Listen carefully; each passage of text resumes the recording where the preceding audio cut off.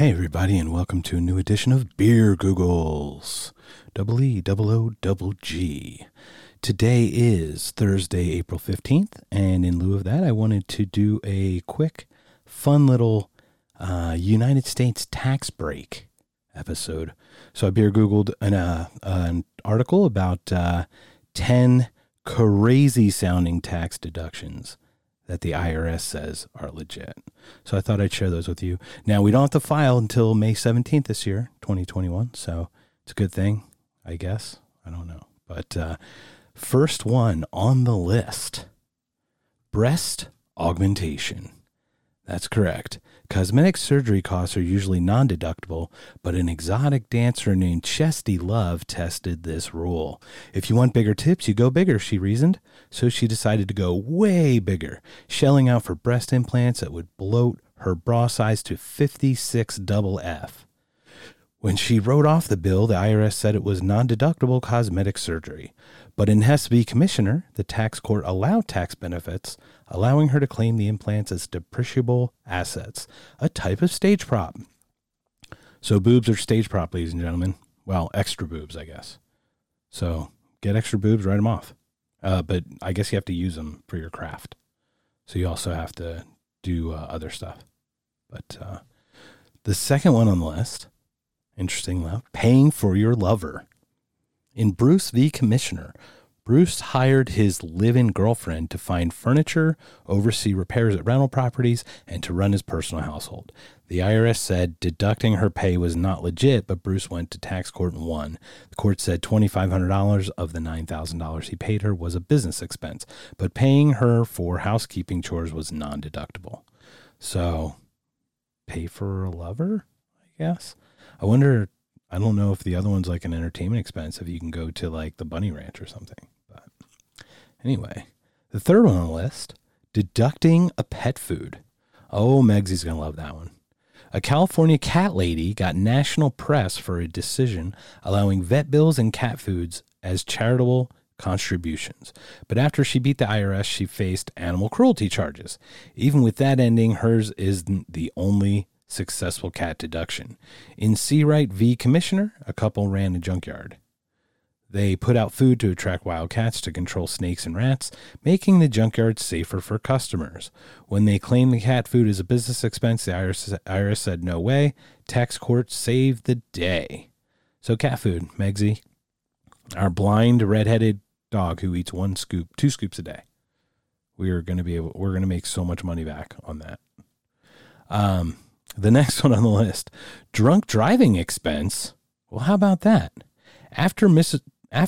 Roars drank too much at a party, he waited for hours until he was okay to get his car. Still, he drove off the road and was arrested. His car was damaged and his insurance company refused to cover it. So Mr. Roars paid for the repairs and deducted them. It was a casualty loss, he claimed. The IRS said no, but the tax court allowed him his deduction. Well, I would still not drink and drive, though, so don't do that. But anyway, number 5 on the list, babysitting fees. Of course, I don't even think that one's strange, but babysitters are personal expenses. Plus, IRS publications say you can't deduct childcare expenses as a charitable contribution, even if they allow you to do volunteer work for charity. Mrs. Kingsley had a sitter so she could do volunteer work and deducted the sitter fees anyway.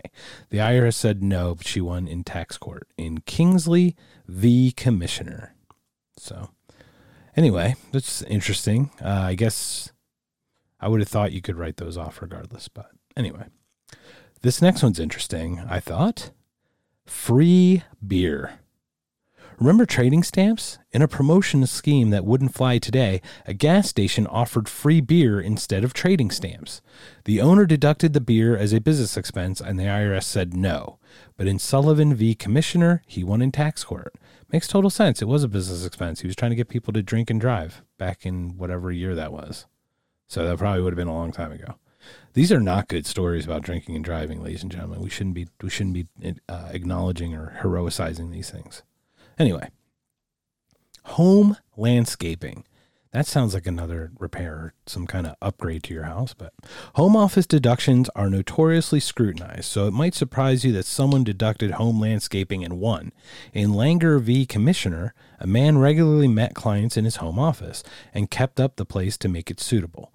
It wasn't all deductible, but the tax court allowed part of the landscaping costs and even money for lawn care and driveway repairs. Well, that's very kind of them. Thank you, IRS tax court.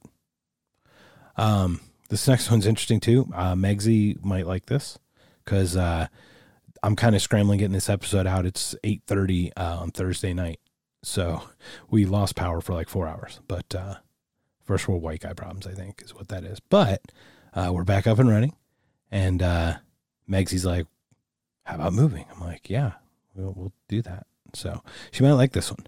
Pet moving expenses. If you're changing jobs and meet several tests, IRS says you can deduct moving expenses.